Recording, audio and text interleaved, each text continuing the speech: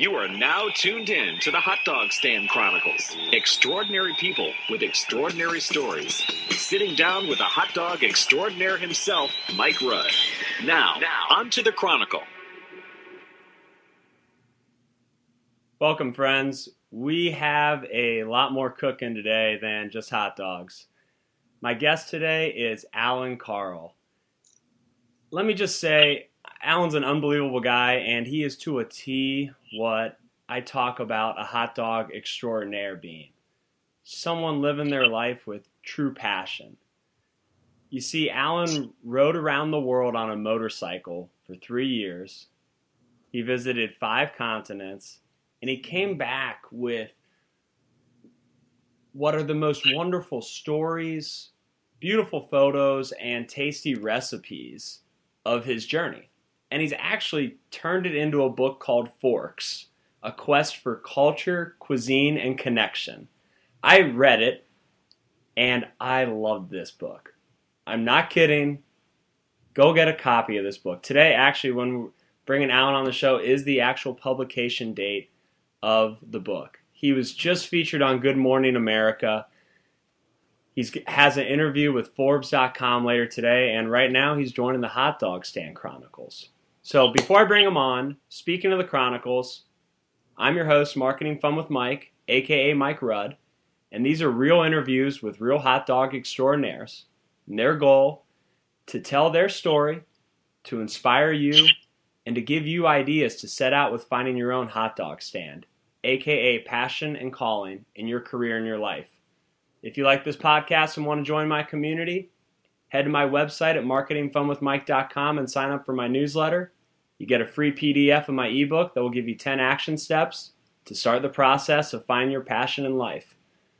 I'm going to shut up now and let Allan do the talking. Allan Karl, welcome to the show.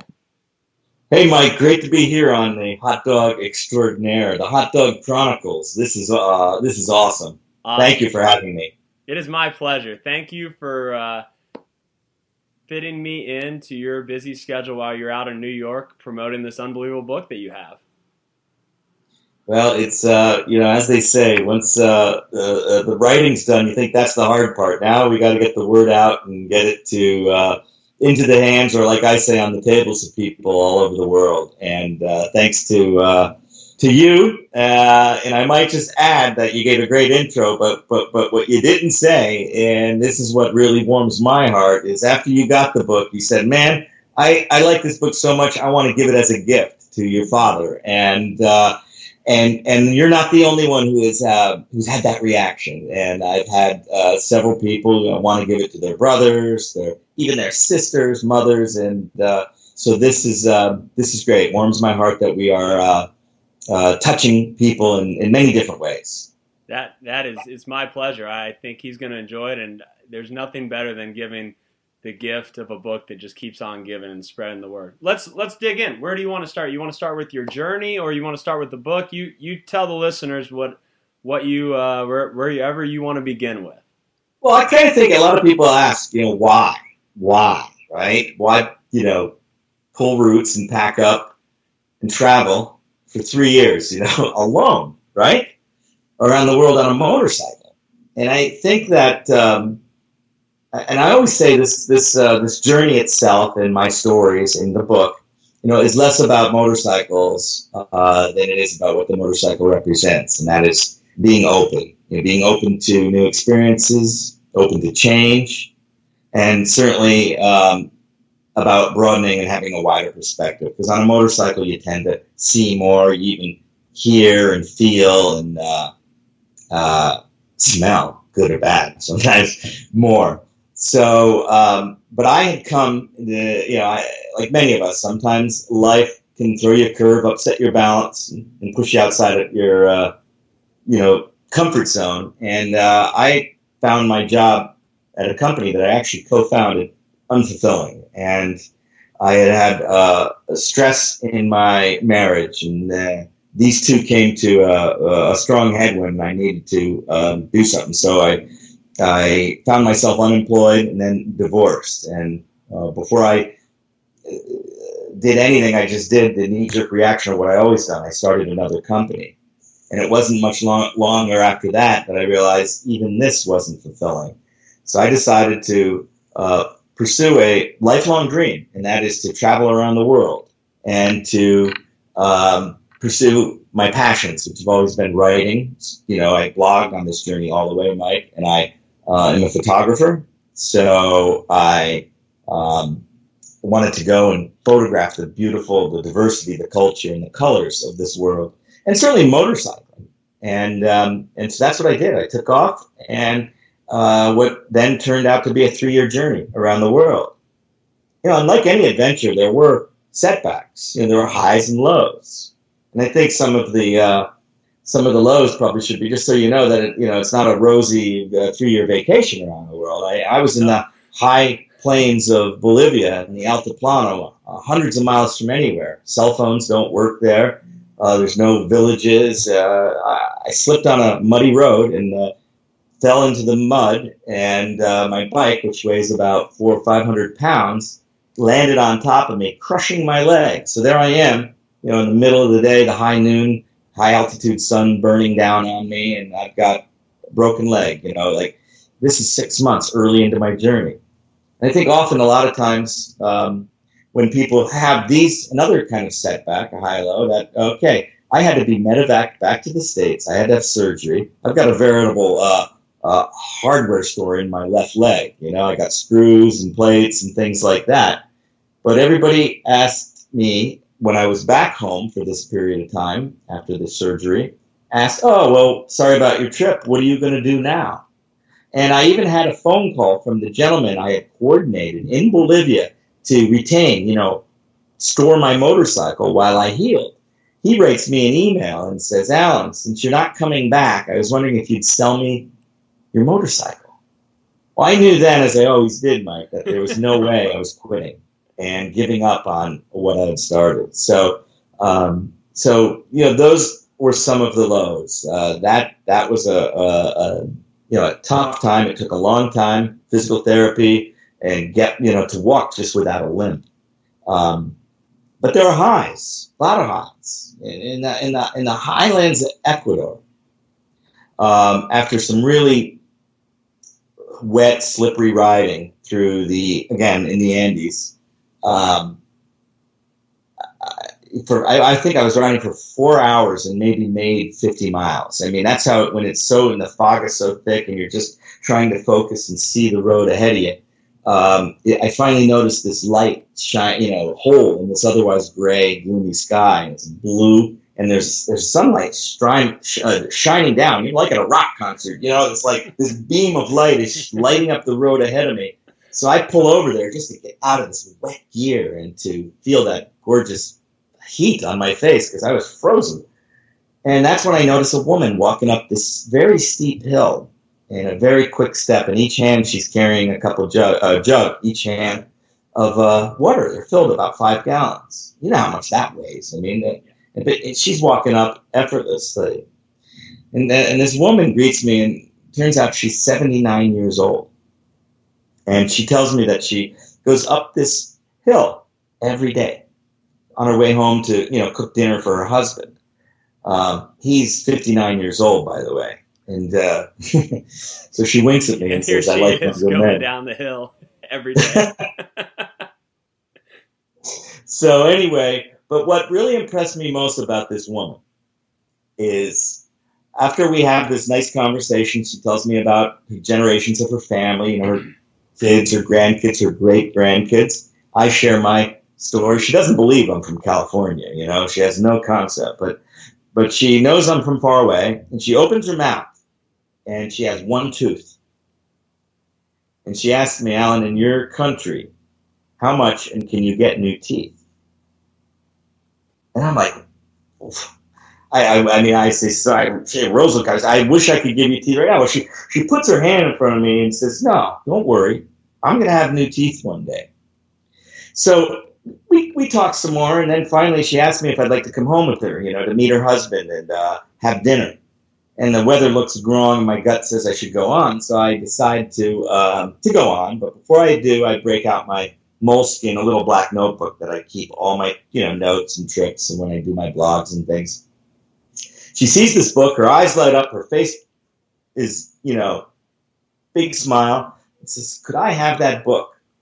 And I said, "Why?" She says, "Well, I'd like to learn to read." She doesn't know how to read. And this is all my handwriting, and it's horrible, and there's no way she would ever be able to read from it. And I show her, and then she looks at my motorcycle, which I'm carrying, about 200 pounds of all my earthly belongings on, and she says, "Then you have another book?"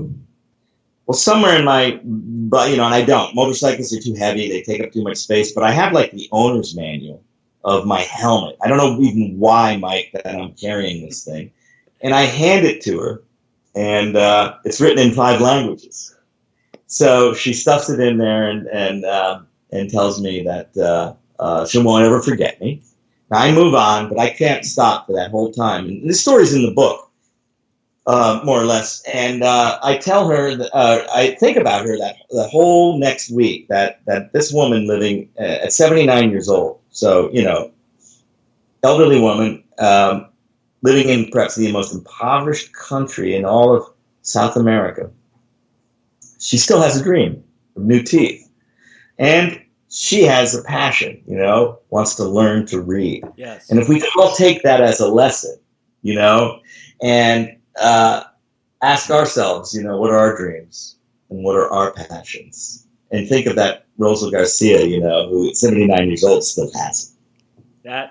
That sums up also, I think, your entire book. The story after story after story. That's what I got from it. It was all these individuals. I love to travel.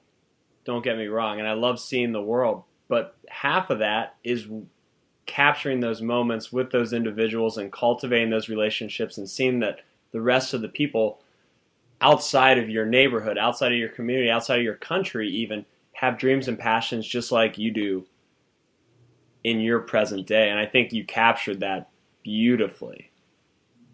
Thank you. Yeah, it's after all of that glory of seeing great museums, of seeing mountain peaks, of cultural destinations, Grand Canyons, beautiful oceans, sandy beaches, whatever it is that inspires you when you travel. But when all that kind of quickly fades and are only remaining as photographs, those things that I think that are most vivid are the people that you meet, those relationships, like you said, that you nurture and you build. Absolutely. So you turn this into a book, part photography, part travel, part cookbook. It is an incredible endeavor. We could sit here all day and talk about the different stories and chapters. More importantly, your book's out. Today is the day. It's release day. Today is release day. So what's your journey been like these past few weeks? How can people get a book? What else are you going to be doing? Tell everybody what's cooking now that this is a reality from your journey. So, I started this process more than 3 years ago to make this book. I realized that I couldn't just write a story about my journey, that I needed to let people see the countries I visited through my photography. I needed people to certainly feel a connection to that country through my stories of culture and it's often collision, and to also taste that country through the food. So I wanted to have all 3 of these elements, see it, feel it, and taste it. And I couldn't convince traditional publishers or literary agents to go ahead and have that vision that I had. So I went to Kickstarter, as you know, back in the fall, and had already produced the book up to the point where I just needed to do the final tweaks and get it to a printer. But this is an expensive book to print because of all the color and photography and the oversized hardcover.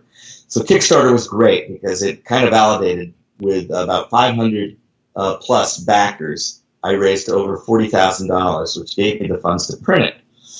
And that finally culminated, a month or so ago when the final printed copies landed here and got to the warehouse for the distributor.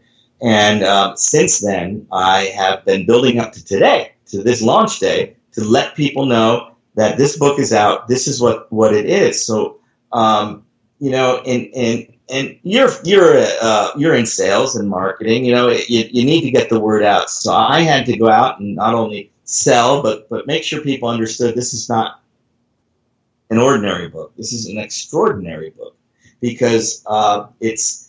And I'm not just saying it because I'm the author and put it together. I had a great team that put this together. I can't take all the credit. I mean, I've got 2 pages of acknowledgments in the back of this book. So this would have never happened without a team of people, not only in the production, but the people that followed me during my journey.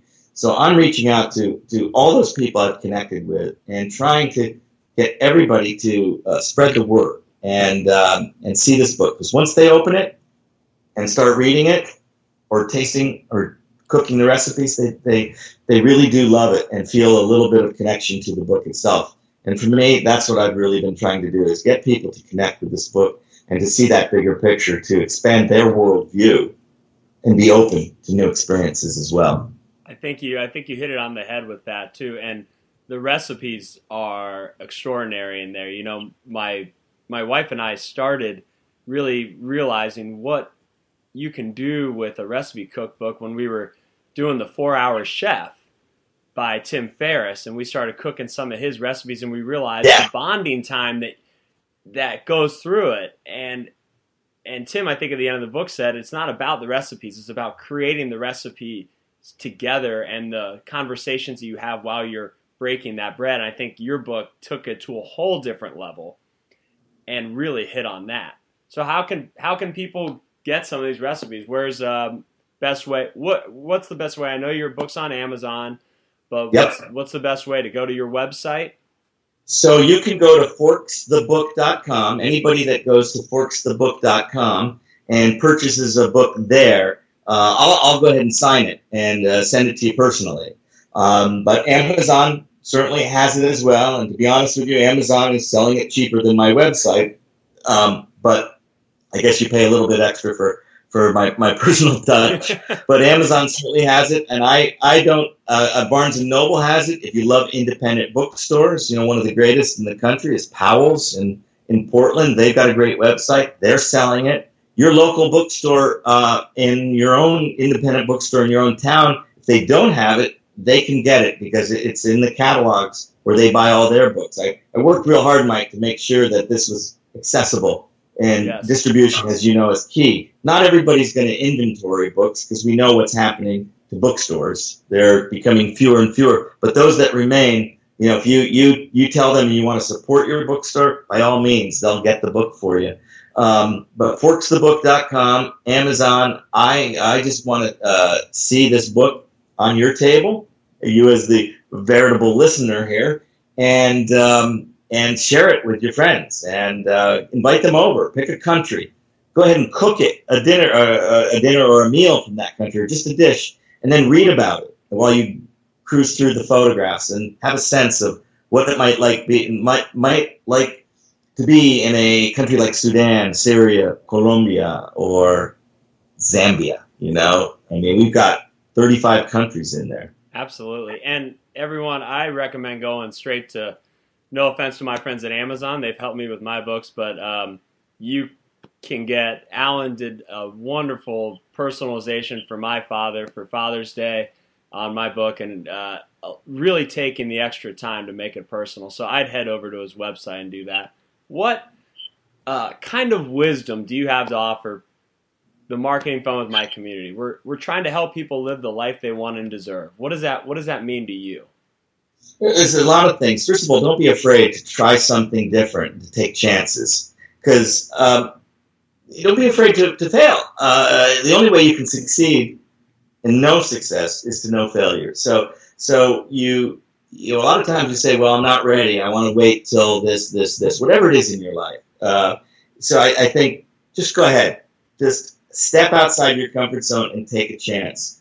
And don't be afraid of that. I think the other thing, what really inspired me on my journey, and this is one of my mantras going way back, and you know this, Mike, is to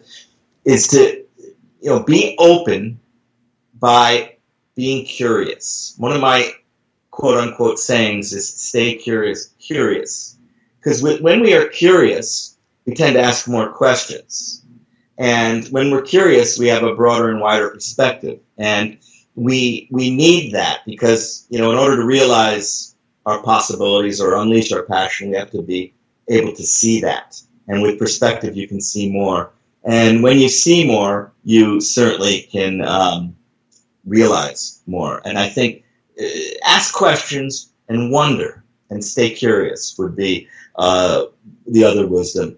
And finally, I think the bottom line is for all of us is to understand the whole very basic notion of humanity is that this is not my quote at all. This is an old Irish proverb, and it opens my book with it. It says, there are no strangers, only friends you haven't met. And have compassion and be nice to people. I'm going to share with you, since I'm in New York, and those of you who travel in big cities all over probably have taken a taxi at times, right?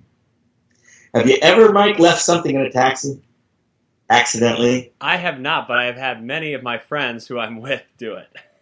Yeah. Well, I yesterday was on my way to an interview, and it was on a narrow, crowded street. Traffic was getting backed up. People were honking, and there was a guy on the side of the sidewalk walking, yelling at the cab driver, and I'm trying to pay the guy for the ride. And I rush out, and I realize hours later that I left my sunglasses. My sunglasses. Yeah, these sunglasses. Those are good-looking glasses, too. I like those. Yeah, they were a gift to me of a good friend. So they had not only a monetary value, but they had a sentimental value. I figured this out later. How many times have you left something? What are the odds of getting it back in a city with 1,000, probably 5,000 taxi cabs? Well, I went through the process and finally found the garage where the cab was from because I had a receipt. Called them. Hours later, I get a call from the cab driver. He says, "Yeah, I've got your glasses." And he says, "Where are you? I'll bring them to you." Several hours later, he texts me and he says, I'm there out the corner of these two streets. I go down there and he says, "Allan, here's your glasses." He says, I remember you, you were nice to me because we had many conversations. Yes. And so when we're nice to people, things will come back like glasses from a cab driver in New York City. So that's the last piece of wisdom. We have lots of wisdom, but that's a good story. Be nice. Wonderful. All right, you were on Good Morning. Book was on Good Morning America's coffee table last week. You got Forbes.com in a couple hours. Newsweek. What's next other than all those exciting things for Allan Karl? Well, I want to, be as visible as I can be at this point. Not me personally. I want to get the book there. It's definitely about getting Forks out there. Certainly, it's my story, so I do go along with that. As we move into the holiday season, it's a great holiday book, not only for Father's Day coming up, but when we got the 2014 holiday season, I would like next year to get back on the road, Mike, and I would want to venture into visit some of the countries and experience some of the different cultures that I didn't have to do on my first journey. I doubt I'll do another 3-year journey, but I will do a several-month journey. And I'm going to go to Iran, Pakistan, and into Nepal and India. This part of Western moving to Eastern Asia, I'm fascinated because I didn't get to these countries. Yes. And there would be a follow-up book that I think would be a lot of fun to do regarding that journey. A little bit of the Silk Road, moving into some other countries that people mostly would be very afraid and wonder, why in the world, Allan, would you ever want to go there? But that's the question I always ask myself is, why not? People are people, and I want to experience that culture, and I accept that there are risks, but without, as I'm fond of saying, if we don't accept the risk, we'll never realize the possibilities. Absolutely. So we can look forward to Spoons and Knives coming out in 2018, I think is what he's saying here. I think so. Oh, yeah. we got a lot of utensils we can do, Well, let's jump in. Our motto. Let's jump into, before we head out, a little marketing fun with Mike, lightning round questions. All right. Okay. You have one word staring at you in the bathroom mirror every morning to motivate you. What is that word? Smile. It's true. Perfect. I think you just hit on this one. What is one country that you haven't been to that you would like to get to? Outside of that group that you just named then. Pick a different one.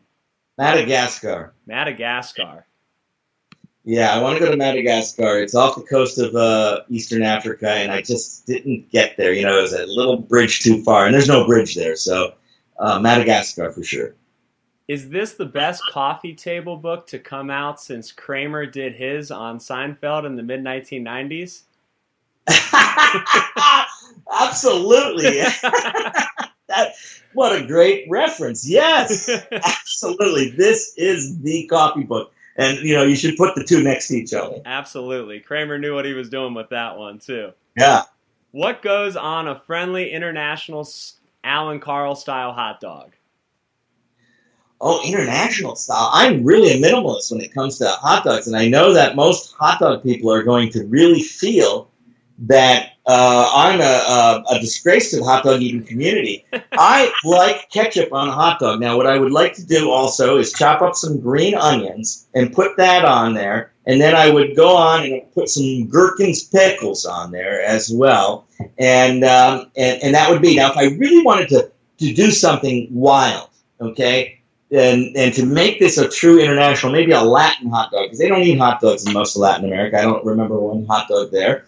Is there's a dish in the book called gallo pinto. It's from Costa Rica. It's like gallo pinto means speckled rooster, so it's black beans and rice and sometimes an egg. And I believe if you took that gallo pinto and you made it a little more density with a little more beans, less rice, and some of the other ingredients in there, that you would have a great international hot dog. And as I'm thinking of you right now, is why not even totally mix it up? Go to Argentina, take your hot dog, loosen the bun, grill it, do what you do, then chop it up.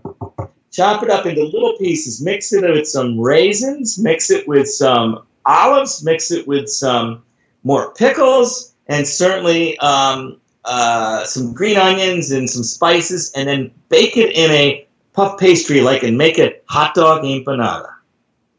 I think you have a restaurant opening in your future. There you go. That is great. You know, Allan, I am truly grateful to have you on the show. I want to thank you again for your time. All my friends listening, go buy this book, forksthebook.com. Just go buy it. It's a wonderful book. You'll enjoy it. You'll pass it along to the friend who will enjoy it just as much. Until the next edition of the Hot Dog Stand Chronicles, I want to thank everyone for listening. This is the hot dog extraordinaire Mike Rudd and Allan Karl heading back out onto the open road. And I just want to say, Carpe Diem, everybody. You were just listening to the Hot Dog Stand Chronicles. Until next time, the hot dog extraordinaire has signed off. Thanks for tuning in.